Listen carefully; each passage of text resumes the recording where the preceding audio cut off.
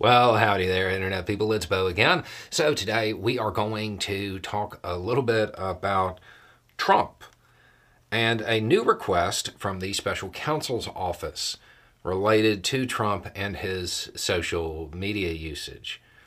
This is in relation specifically to the DC case, if you're trying to keep them all straight.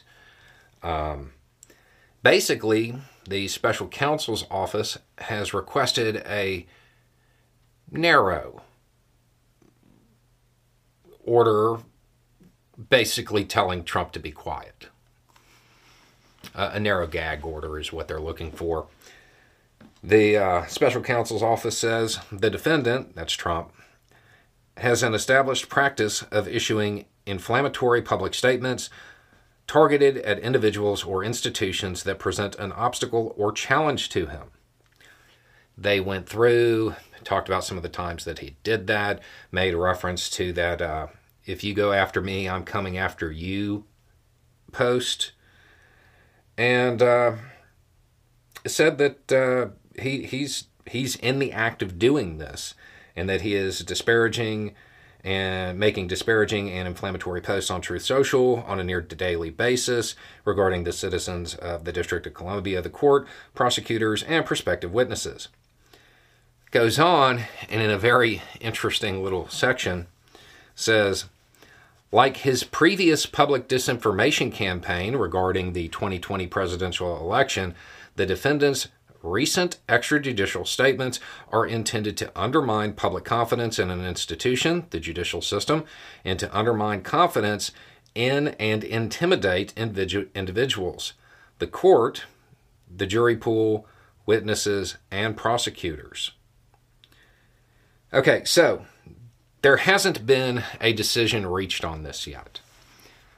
This request is probably going to It's probably going to bother Trump a lot. I would be watching his social media, ironically enough, and you'll probably get a pretty good read on how he feels about this. Given Trump's habits, it's not entirely unlikely that the judge grants a narrow gag order. Basically, what the judge is probably going to issue an order giving him what amounts to good advice, the advice that his attorney should really be providing as far as not talking about witnesses and jurors and prosecutors and judges and things like that, because generally speaking, that's viewed as like totally uncool and you shouldn't be doing it.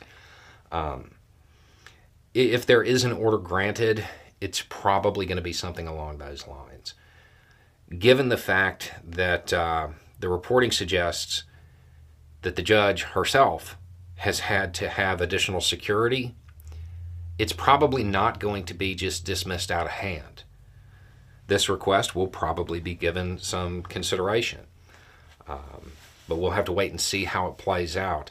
This is another one that is dealing with the former president that is likely to have impacts beyond just his case, depending on how the judge rules.